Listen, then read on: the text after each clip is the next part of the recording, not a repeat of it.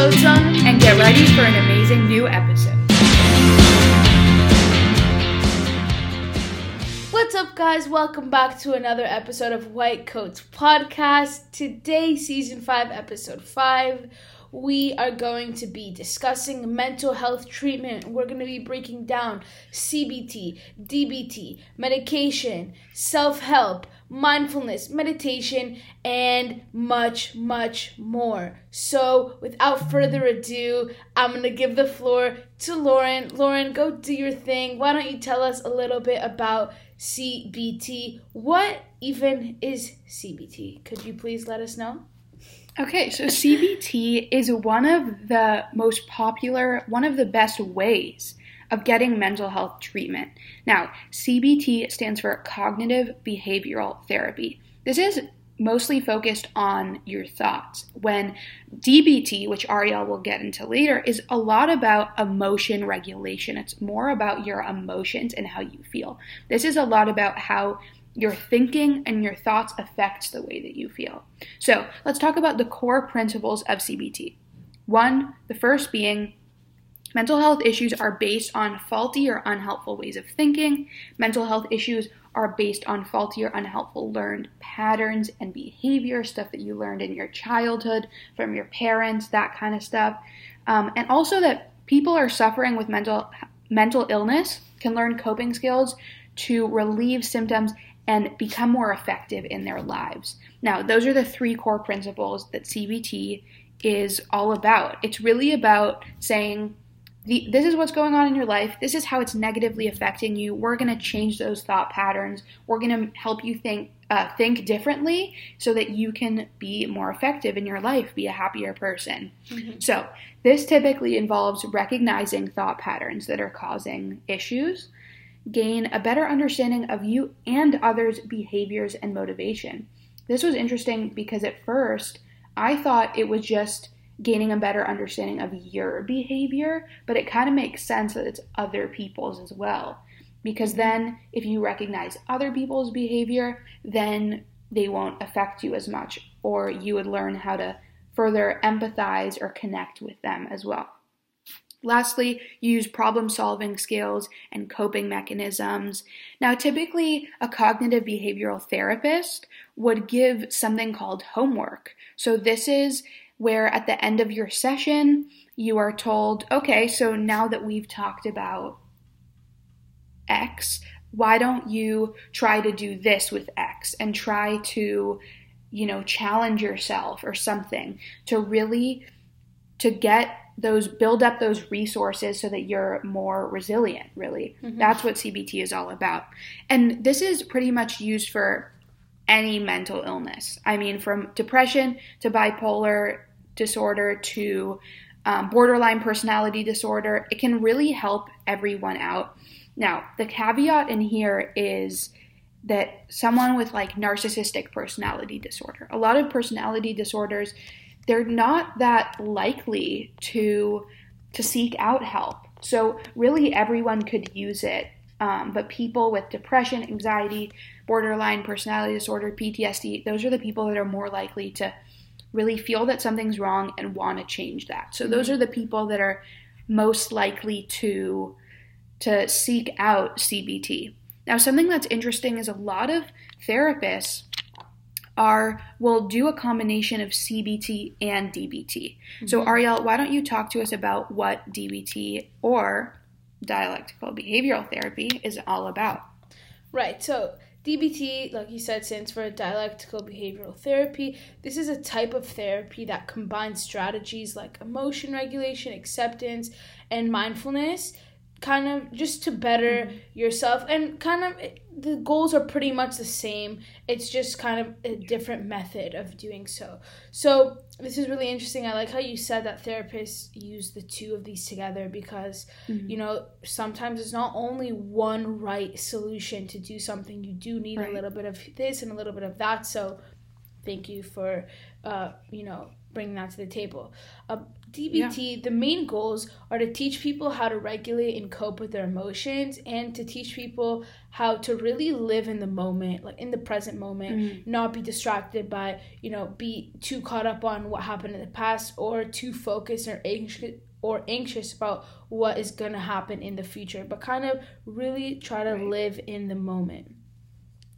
So, interestingly enough, DBT was originally developed to treat only borderline personality disorder, but this treatment has shown so much success that it has evolved to treat many other conditions, including PTSD, bulimia, depression, substance abuse, and binge eating. So that's super interesting because this was so specific to just borderline personality disorder, and because of so much success, people found that it can benefit so many more people, and can bring help to so many more people. So that's great. I totally agree. When you said it just helps treat BPD at first, I was thinking about how mindfulness, and we're going to get to that even more later, can really benefit people.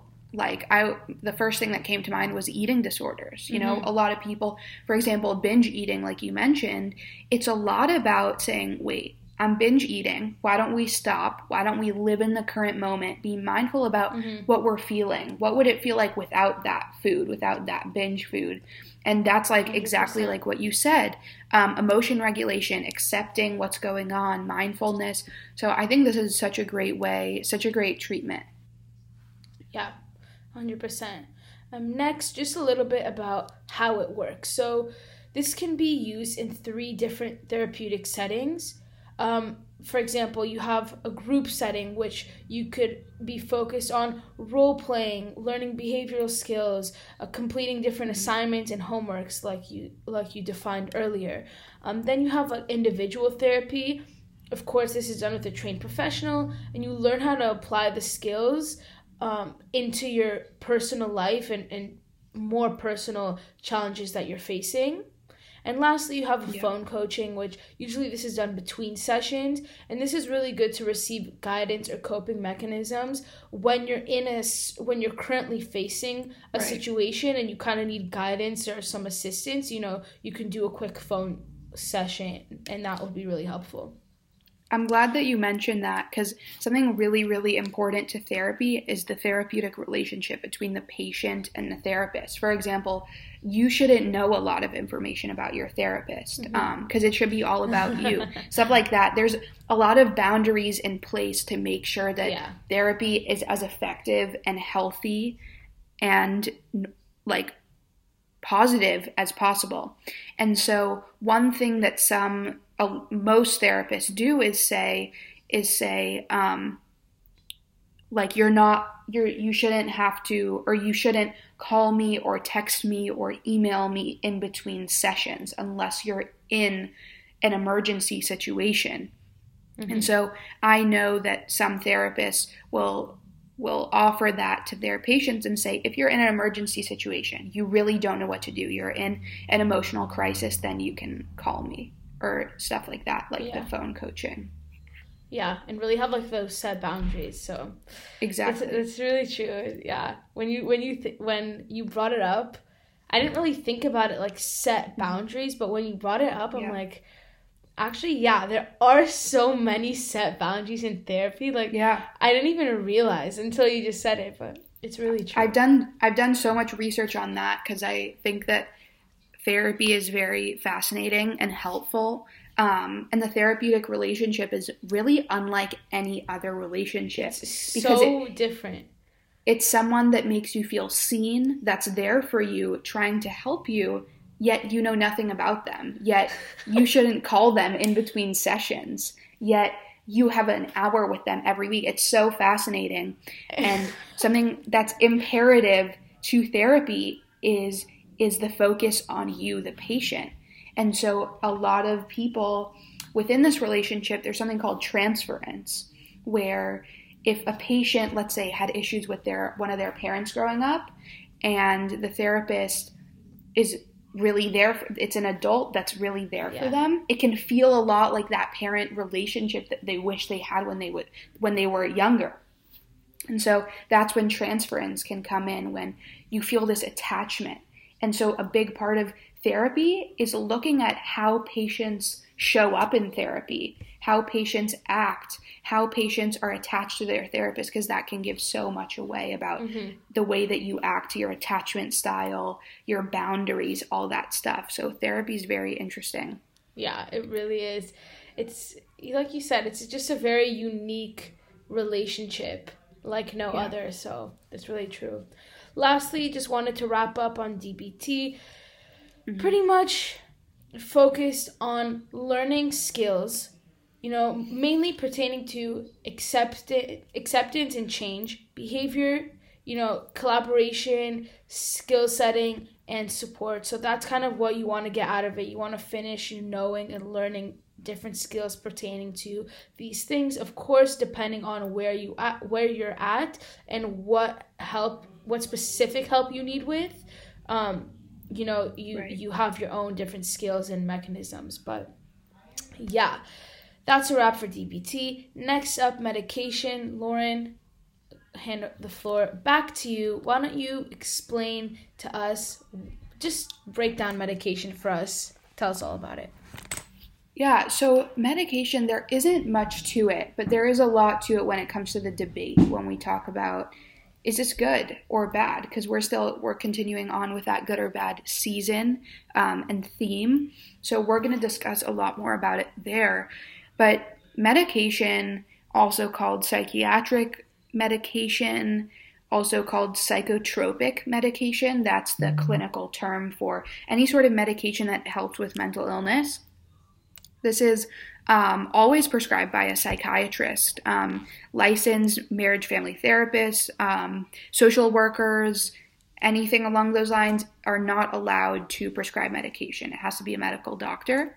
And there's a therapist, her name's Katie Morton. She has a really big following, and she pretty much she's a therapist, and she says that people who are sort of drowning in their symptoms and are really struggling, unable to function, live a good life, or a bearable life, those are the people that really need medication. And so not everybody that's struggling with mental illness, any sort of mental health issues, requires medication, and a lot of people don't go on medication. But it's those people that are really drowning in their symptoms, and they need like a life raft for support. Definitely. And conventionally, within mental health treatment, medication, psychotropic medication, is not used alone. It's almost always, and should be, used in conjunction with therapy. Usually people are either having them together or only doing therapy, because medication is just one tool that you can use to feel better and get better, but really the tools and resources that you learn in therapy, those are what's really gonna help you out.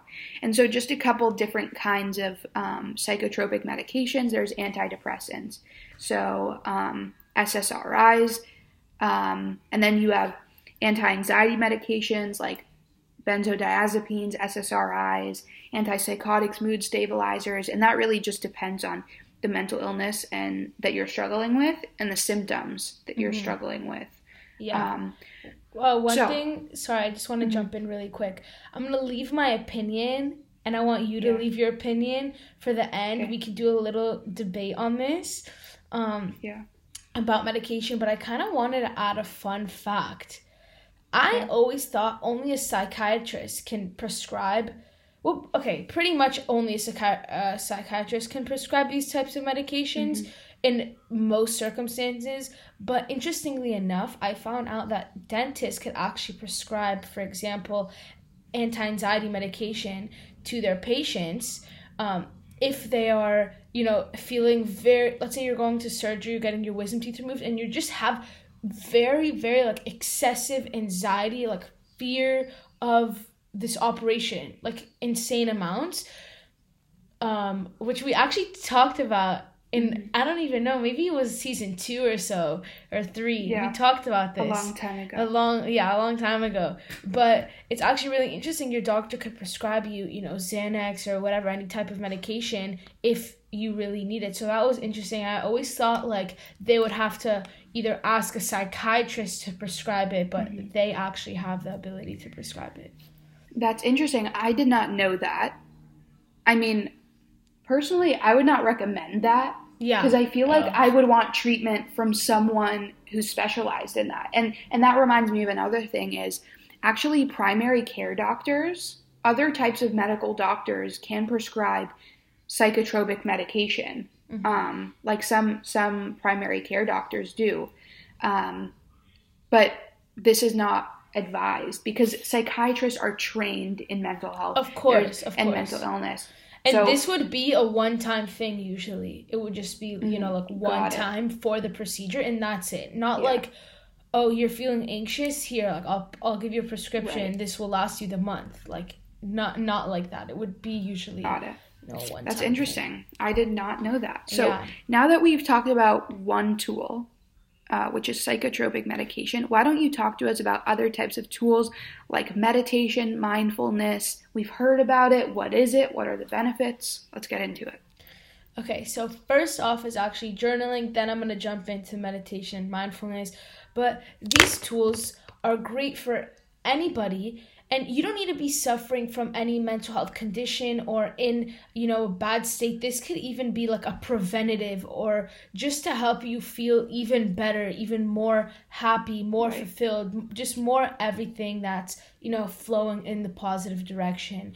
This is really, really great. This is completely the opposite direction of like medication and things like that. This is things you can do on your own to kind of benefit yourself. So I'm going to jump right into it. First off, I have journaling.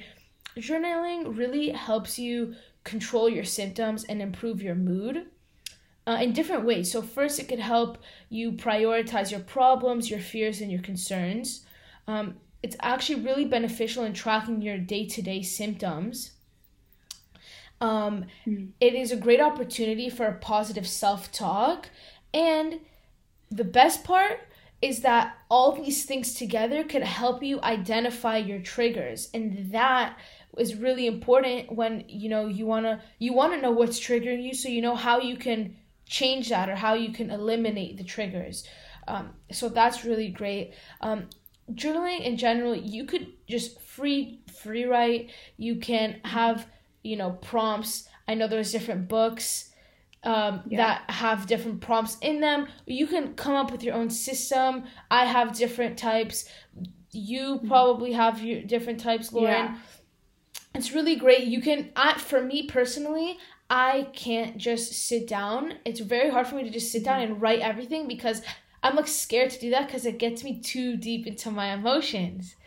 So, which is not a bad thing. It's not a bad thing, but I just need to learn how to do that. So I have my own process of getting there, but I like more of a guided type of, you give me a question and then I can focus on that, because if not, then I jump from here, jump to there, then I'm like back 5 years ago, then I come back to today, I'm like all over the place. So I like structure, but maybe you like something else, Lauren. I always, and honestly with all three, meditation, mindfulness, journaling, I've always kind of rolled my eyes at these three. I was never a fan. I'm sure I remember. Yeah, and I'm sure some of you guys are like, who cares? But really, and especially journaling, I'm still trying to learn, still trying to practice the mindfulness and meditation aspect. But journaling, I feel like, has changed the way that I regulate and recognize my emotions. I have just learned so much about myself just from journaling, because I want to get deep into my emotions and my beliefs, because I think that's so beneficial.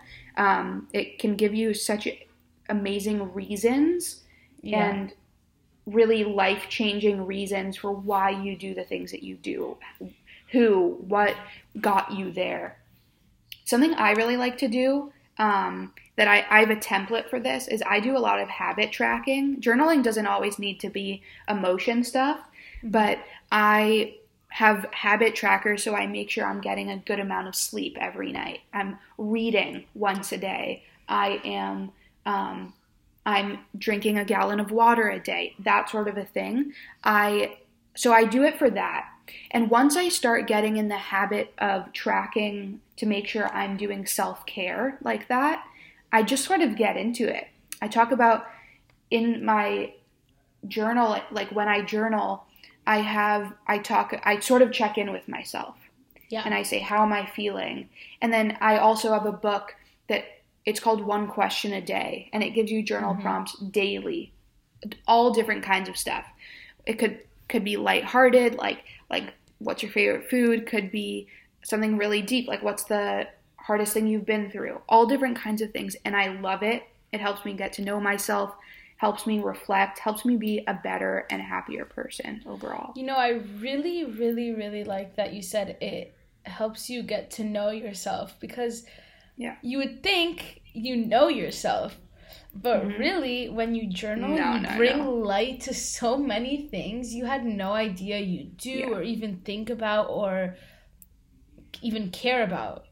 And it's really interesting because just you writing down how you feel, getting the ball rolling with your emotions or habits or anything you want to kind of keep track of and bring light to, you can learn just so much about yourself that it's just crazy. It's really, really interesting. And I think therapy does the same thing. Yeah. When I've been to therapy, it's life-changing. I sort of get an epiphany every single time I go. And in between sessions, you like learn so much about yourself. And I think the biggest thing with therapy, with any sort of mental health treatment, is self-awareness and learning to say, like right now I'm fidgeting with something. And so therapy or journaling or whatever teaches you to be like, why am I fidgeting? Am I anxious? Am I nervous about this podcast? You know, that sort of thing. It just makes you like look within and truly learn about yourself and learn how to be the most effective, wholehearted person, vulnerable person, most successful person you can. That's really 100%. What this is all about. And what I love is that once you pick up on different things and you learn different things as you're journaling that you could just apply in other places in your life, or, you know, like you said, like let's say, okay, I'm fidgeting right now. Like, why am I fidgeting? And you kind of learn to catch yourself when you're fidgeting and kind of like question, like, okay, why am I doing this?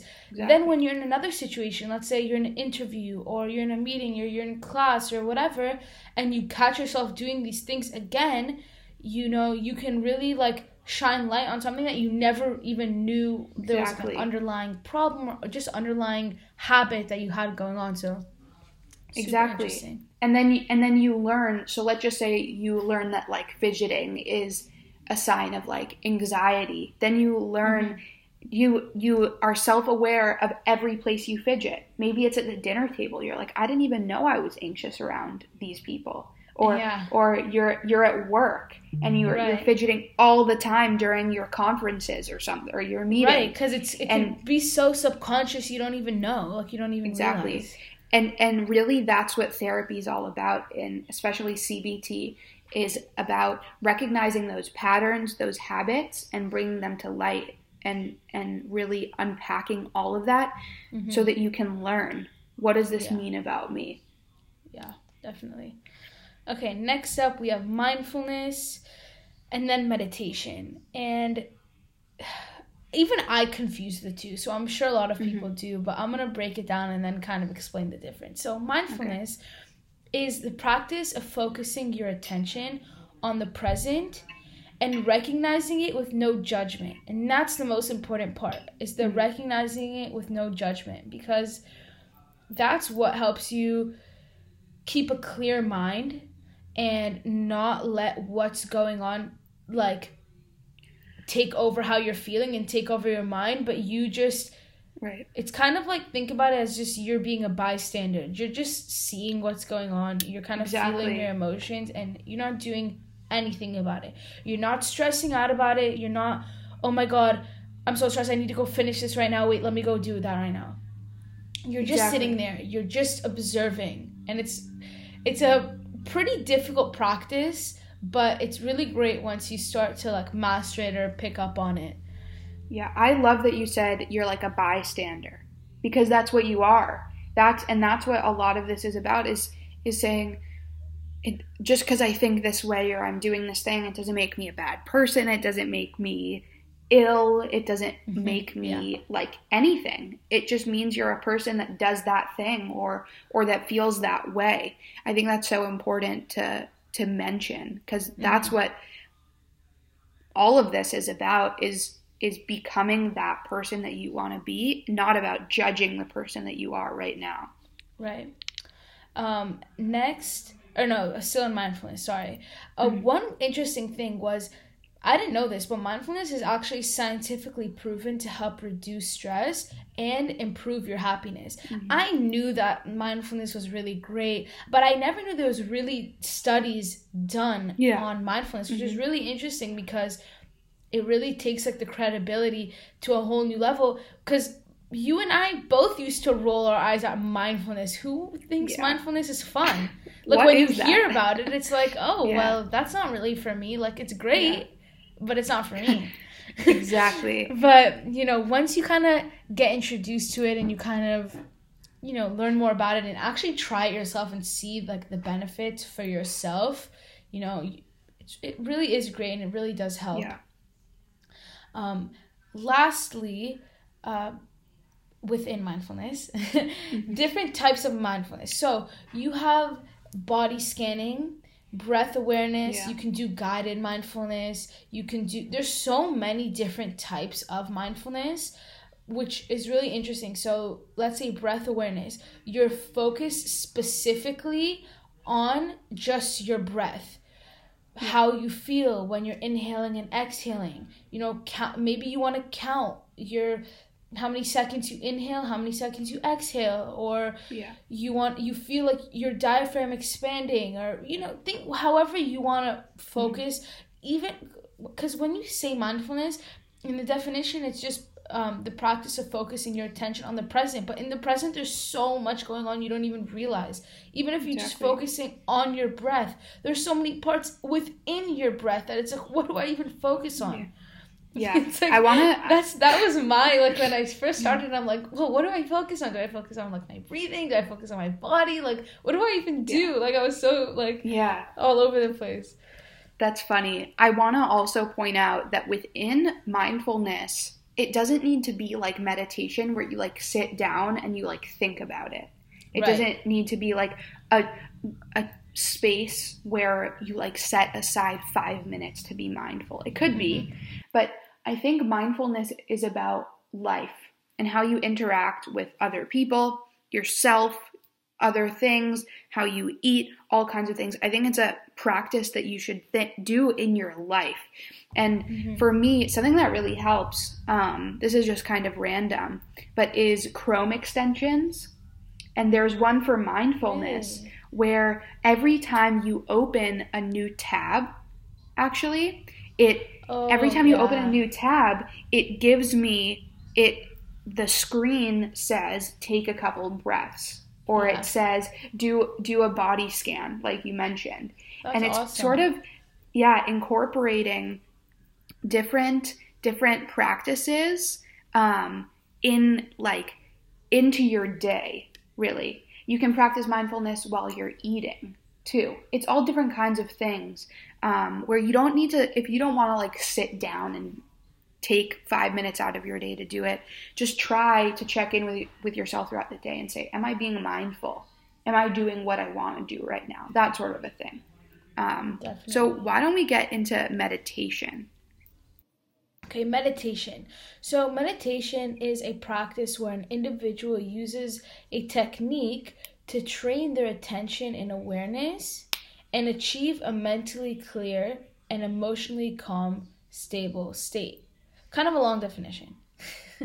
But pretty much, it's just a practice where you can achieve a mentally clear clear-headed, calm, and stable state, and you use different techniques in doing so. Interestingly enough, mindfulness is a type of technique you can use within meditation, but there's a lot of different types.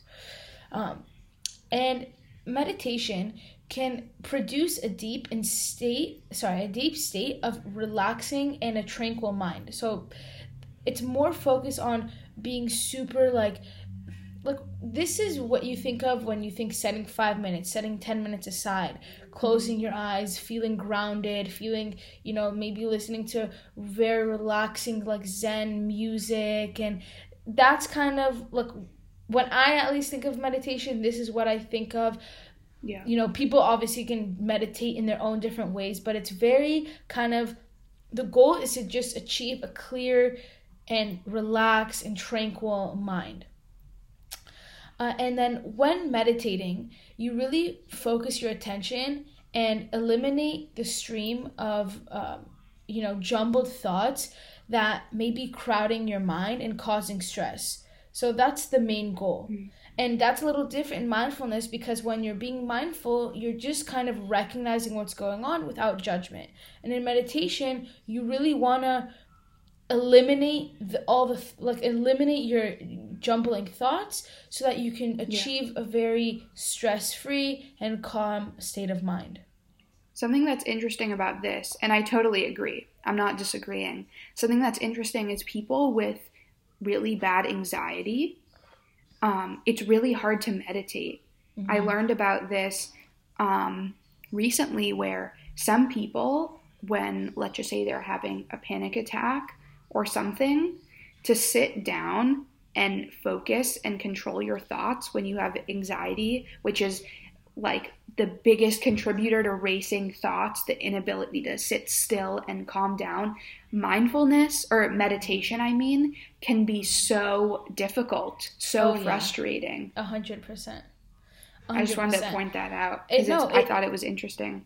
Oh, yes, and it's very interesting, and a lot of people think that, you have racing thoughts, just sit down and meditate, and, you'll be okay. I can say from firsthand experience, that's never worked for me. Maybe some people it does, and kudos to you. But for me, it's just really difficult when you're so occupied on racing thoughts, or even if your thoughts aren't racing and you have more of a freeze response to your anxiety, it still is difficult because you're just so focused on, your thoughts, or, what's going on. And it's hard to put that aside and be strong and sit down and meditate. And even if you can't do that, and I've tried, but the thoughts are just competing with each other. Part of you is anxious and part of you is trying to relax, and just not, it's very, very difficult. And one thing that I like to do is and this is more towards mindfulness, but what I like to do is I like to do mindful walking, or I go on hikes or go on a walk, and really kind of like to be in nature. And it helps me when I'm feeling anxious because I'm doing something. I'm not sitting down and being very sedentary. I'm actually walking and being active and getting my heart rate pumping and get a little distraction and kind of just trying to observe what's going on around me. And that's something that I find that's, really helpful. Yeah, I'm glad that you said that, because I was going to say, I totally agree that sometimes meditation is challenging when your thoughts are racing. So I wouldn't recommend for anybody with anxiety to meditate, especially when they're in a very anxious state, especially not when you're having a panic attack. But I would say when you're in that anxious state, that's when you practice journaling or mindfulness. Yeah. You recognize those thoughts. Don't ignore them. Don't just try to calm down blindly. No, say, oh, that's interesting. I'm anxious about that.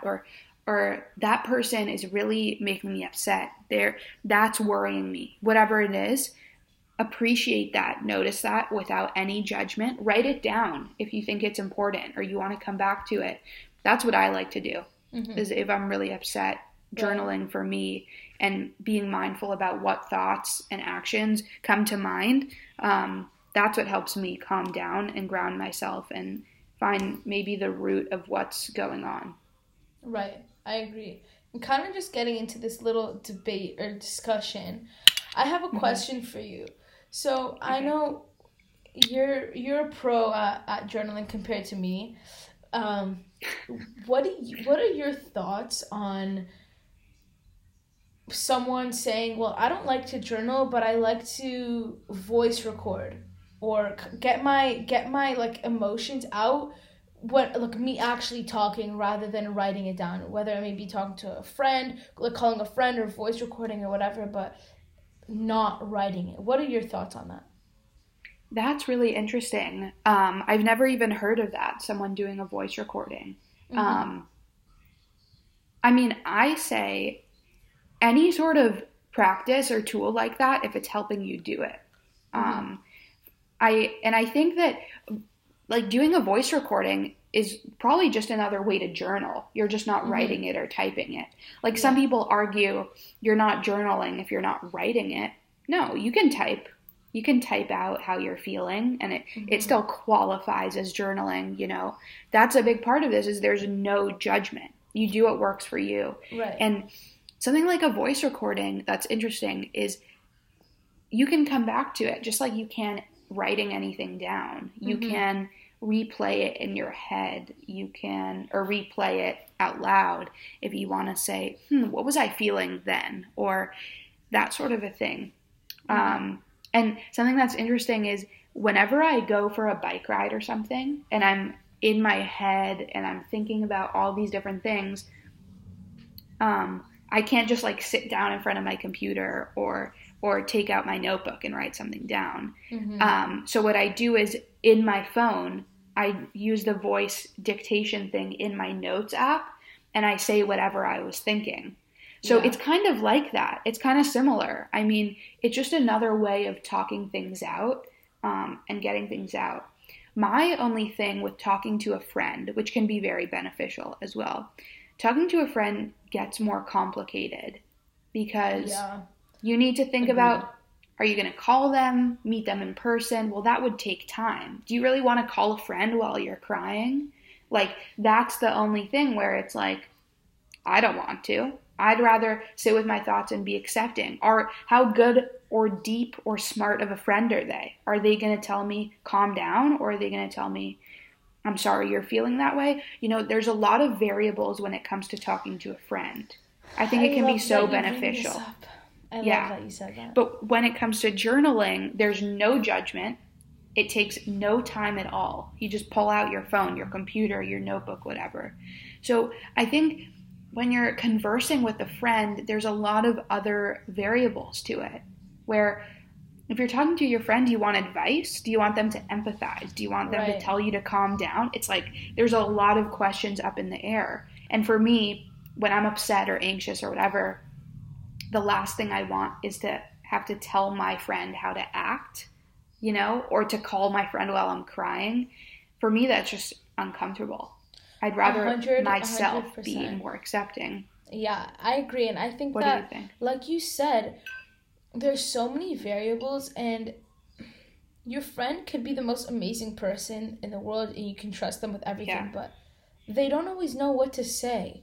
And they can say something and make you feel really great and give you great advice, but they could also say something that just makes your situation so much worse, because even if what they said specifically doesn't make it worse, but sometimes your friend could say something and then after they're not helping and you just feel like, well, I reached out, nobody could help me. You go through another big spiral because you're trying to get help, it's not working. And you feel more hopeless. You're getting more and more hopeless, and it is a huge spiral, and it has nothing to do with if you have a good or bad friend. It's more just they might just not know what to say or how to help you, and that doesn't make them a bad friend at all.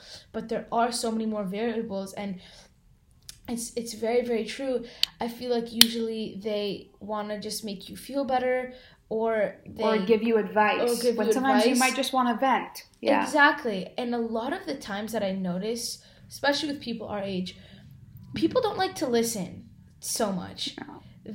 You could be crying and venting, and they just want to interrupt and say, and not in a negative way, not like they don't want you to talk, but they're just, how about you try this? Or, it's okay, don't worry. Like, as you're kind of in the middle of venting, where when I notice in therapy, you finish your whole rant or whatever. Yeah. No interruptions, no questions asked, nothing. It's just you talking and you're just sitting there and being heard. And that's a big difference. And just a lot of the times people naturally don't want to listen. They also don't have a long attention span. They want to just jump in and help you, and they don't want to see you cry, or they don't want to listen to what you have to say, or whatever it may be, but they just kind of want to jump in, and you never really get your full emotions off your chest. That's my opinion. I think that's so true. I didn't think about that, but exactly. And that can be so much more triggering, to be already in a vulnerable or sad or anxious, whatever it is, state.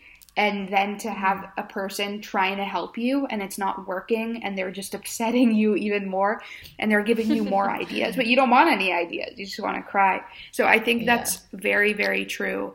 And I would say, yes, for the voice recording. That's great. I mean, if that's your medium of journaling, perfect. If you're upset about something when you're with a friend, then you can talk to them about it. But would it be my personal first attempt at feeling better? No. Agreed. It wouldn't, because of all those variables. 100% agree with you. So why don't we talk about quickly the difference between meditation and mindfulness, and then we'll get into our debate. Okay. So, meditation is a practice. Meditation is more of a practice, and through this practice, you can develop different qualities, which include mindfulness. But mindfulness describes a specific way of living that can be cultivated through practice. So pretty much to simplify that, mindfulness is a technique that can be used in meditation. So there's different types of techniques you can use within meditation. Mindfulness is one of those techniques, but it is a very big technique that within that you have different types of mindfulness and different ways of recognizing your emotions and no judgment. And it's very, very deep and, well-rounded, that it is kind of its own little category when I look at it. So, yeah, that's great. Yeah. So let's talk about good or bad. Let's talk first therapy. We probably know my my decision on this, considering I want to be a part of the therapeutic process when I'm older. I want to work in mental health. I think it's great, and I think it's great for everyone, not just people with mental illness, not just people who are quote unquote crazy, not just kids who don't like their parents, not just people who are struggling.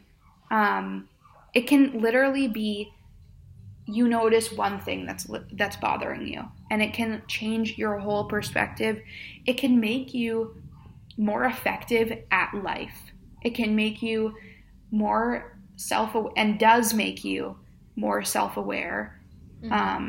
For me, and I'm saying this, I've been to therapy, and therapy has been life-changing, and it's been the way that I get to know myself, understand how I react, why I act the way that I do, everything.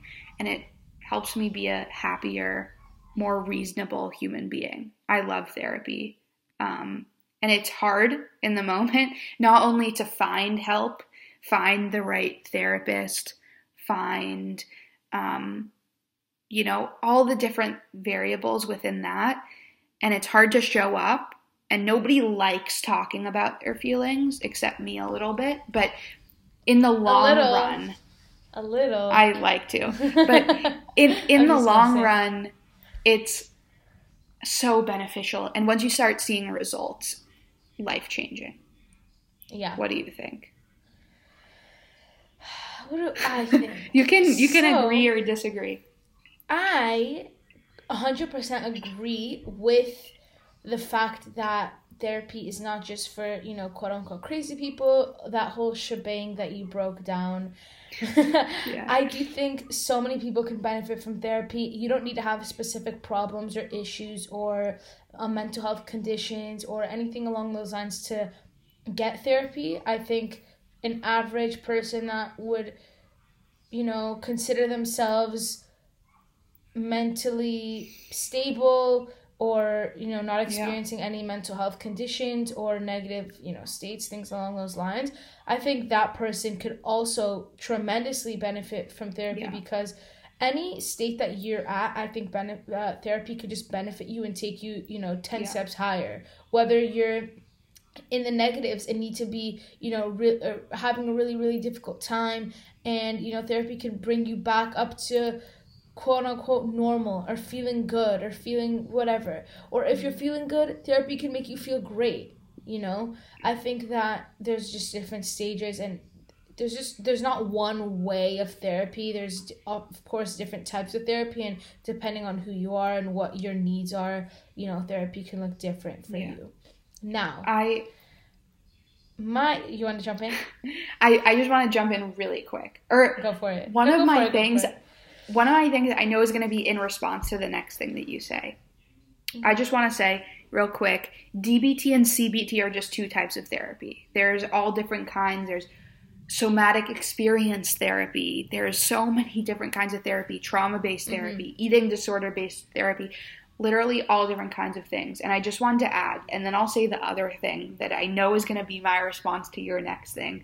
Okay. Every single person has at least one struggle in their life, guaranteed. Every single person has experienced something that was not necessarily traumatic, but difficult. And what better way to get through that than therapy? Learn those positive coping skills, all that stuff. So let's hear your butt. Let's hear your criticism. My butt. It's not a butt. I go to therapy. I like therapy. But oh wait, there is a but. I have just a little different take. I love going to therapy. I don't scratch that. I love how I feel when I'm done with therapy.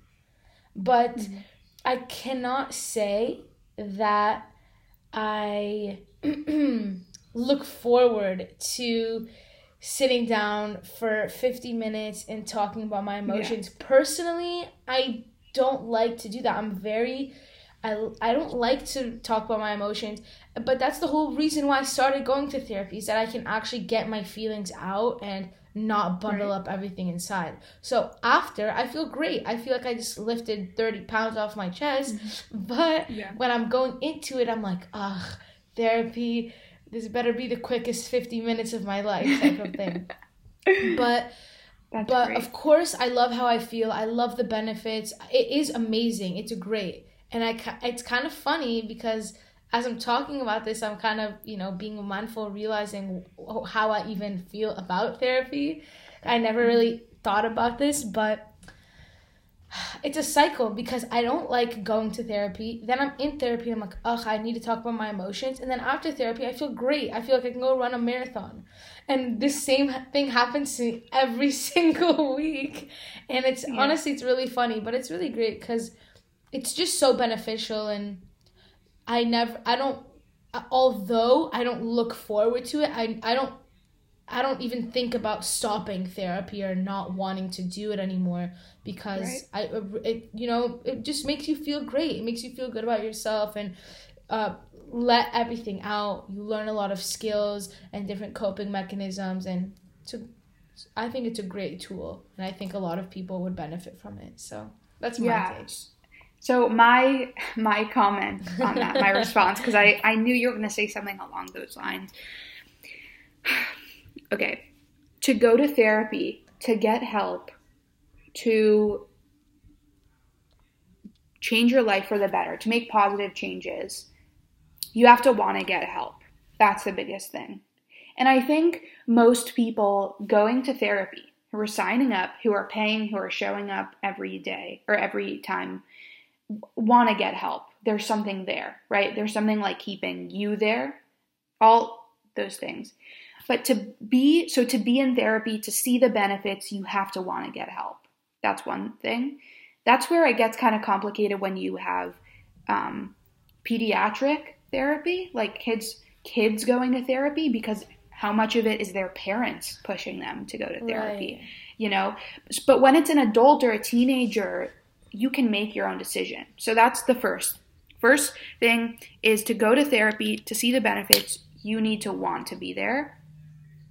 But you do not need to want to talk about your emotions. You do not need to be the most open person in the world, because not everybody's like that. I'm kind of like that. You're not really like that, Like that. So really the only requirement to go to therapy is to have an issue or a struggle, or just you want to improve yourself and to want to get better. You don't need to be insanely open or really talkative even, because a part of therapy is unpacking why you're not that talkative. Why do you hold those emotions in? All that kind of stuff. So you don't need to be this like talkative person who enjoys talking about their feelings. 100%. You just need to show up, really. Yeah. I also want to point out, to see the benefits of therapy, you need to like your therapist. You need to have a good connection, feel comfortable around them. They need to not be crossing the line, no boundaries being crossed. Yeah, it's super important. That's a huge part of therapy and of being able to tolerate it is, okay, I don't like spilling out my feelings, but at least I like him or her. That's a big part of it as well. Yeah. And not everyone finds the right therapist the first time they go and are introduced to someone. And it's usually not the first. Yeah, it usually isn't. You're right. And you kind of will get the vibe and see, this is working. It's all about the vibe. Yeah. You know what? This really isn't just working out. I don't really like them. I don't feel comfortable. There's just so many different things. And you kind of will get to know in the beginning if, it's not the right person. And that's fine. And then you can look for someone else and try to find the right person and do the research on them and kind of see what they specialize in or, things along those lines. Yeah, I'm glad that you said that, because most people don't find the right therapist the first time. And therapists won't be hurt if you tell them, you're breaking up with them or you're like not that into it, because they probably hear it all the time, and they're doing their job to make a difference, not to pass any judgment, So that's a huge part. So let's talk about good or bad medication. This is the kicker. This is the kicker. Why don't you start, because I started with therapy. Okay. Medication. So I think that medication there's no one right answer. Is it good or is it bad? I think there's so many things that, come into play with medication. I think that if you are struggling and you notice that and you want to get help, in my opinion, the first go-to should not be medication. I think it should be closer to the last type of resorts. I think that there's so many beneficial ways, so many different types of therapies. I mean, we just broke down, I don't know, just a couple of things that could help you that are non-medication related. Different types of therapies, different types of self-care you can do, or, actions like journaling and meditation and things like that you can do, that I think you definitely need to try these things first before just kind of taking medication, taking the easy way out and just, let me just do that and feel better. Because getting better and getting that change is not always going to be the easiest thing. And you can recognize that, and that's okay. But, taking the first step, trying different things, trying different therapies, different things that could help you, I think those will really, it won't just put a Band-Aid on your problem. It'll really, find the trigger, find the problem and the cause, and, figure out how to cope, find the solution. And if there's no solution, then how do I cope with my feelings, my problems, etc., etc.? I think that if of course you're really going down a rabbit hole, you're really, really in it, you just have no other options, you've tried everything, or, I forget what word, you used some phrase earlier, I forget what you said. But if you're just really in that deep negative state, you're drowning. If you're drowning in symptoms, then of course take medication. It's available. A psychiatrist can provide it to you. But it's not just here's a prescription and that's it. You do need to do things, therapy and other things hand in hand with your medication.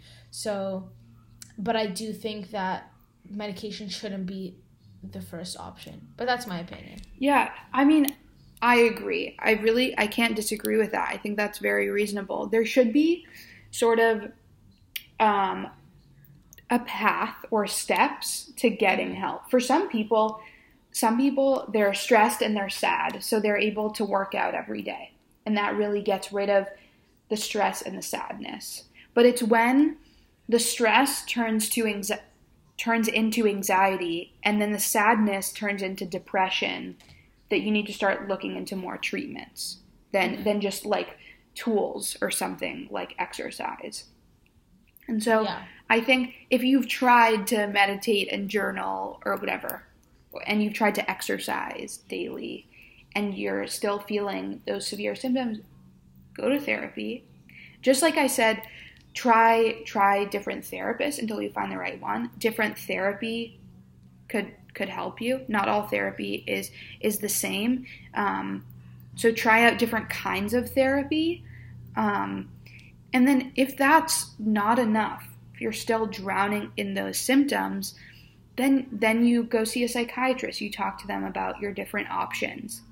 Now, I have heard that one would need to be on a psychotropic medication for at least 2 months to see the benefits.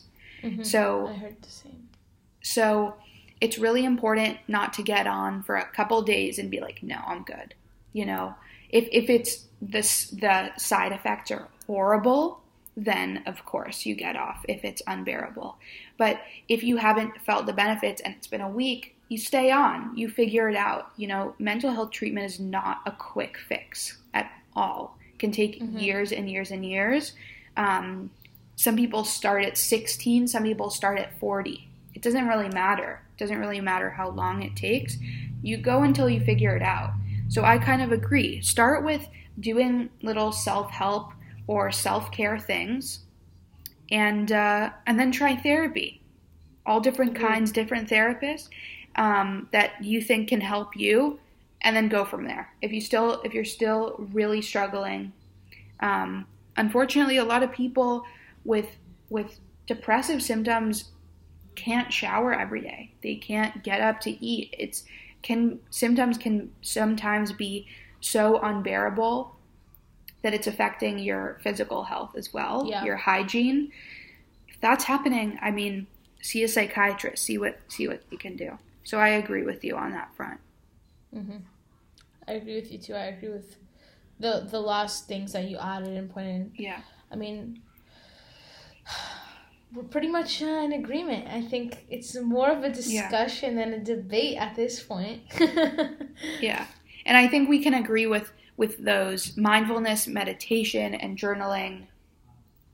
I don't know. It's kind of depends on the person, really, what works best for you. Kind of like we talked about last time, what's the best type of exercise? The exercise that you're going to do. Just like this, what's the best mental health tool? It's one where you're going to show up and you're going to do it. So that's what I would say for that stuff. Love that. All right, guys. Well, thank you so much for listening. This was a long episode, but a very interesting debate and discussion. We hope you learned something. We hope maybe if you're struggling with a mental health issue, or you're going through something, maybe you research some therapy, some self-help tools. Maybe you try meditation tonight. Who knows? Just try something new. We hope you guys learned something. Guys, I'm sorry, I had to jump in. it's not as bad as it seems. It's really not. Just take the first step. Just try it. Couple minutes. Try to journal. Try to meditate. Try to do something in the right direction.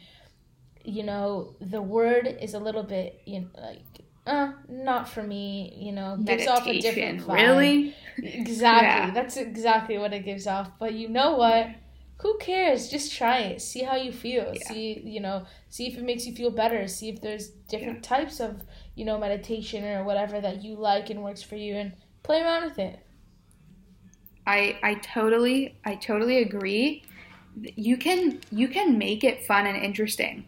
I mean, like you said, you need a prompt, you need a question. Look online, journaling prompts, journaling books. There's so many fun ones. There's ones where you can write your own autobiography, really. There's a journal that asks you all these questions about yourself. That's so cool. I know. And it's literally writing a book. Autobiography?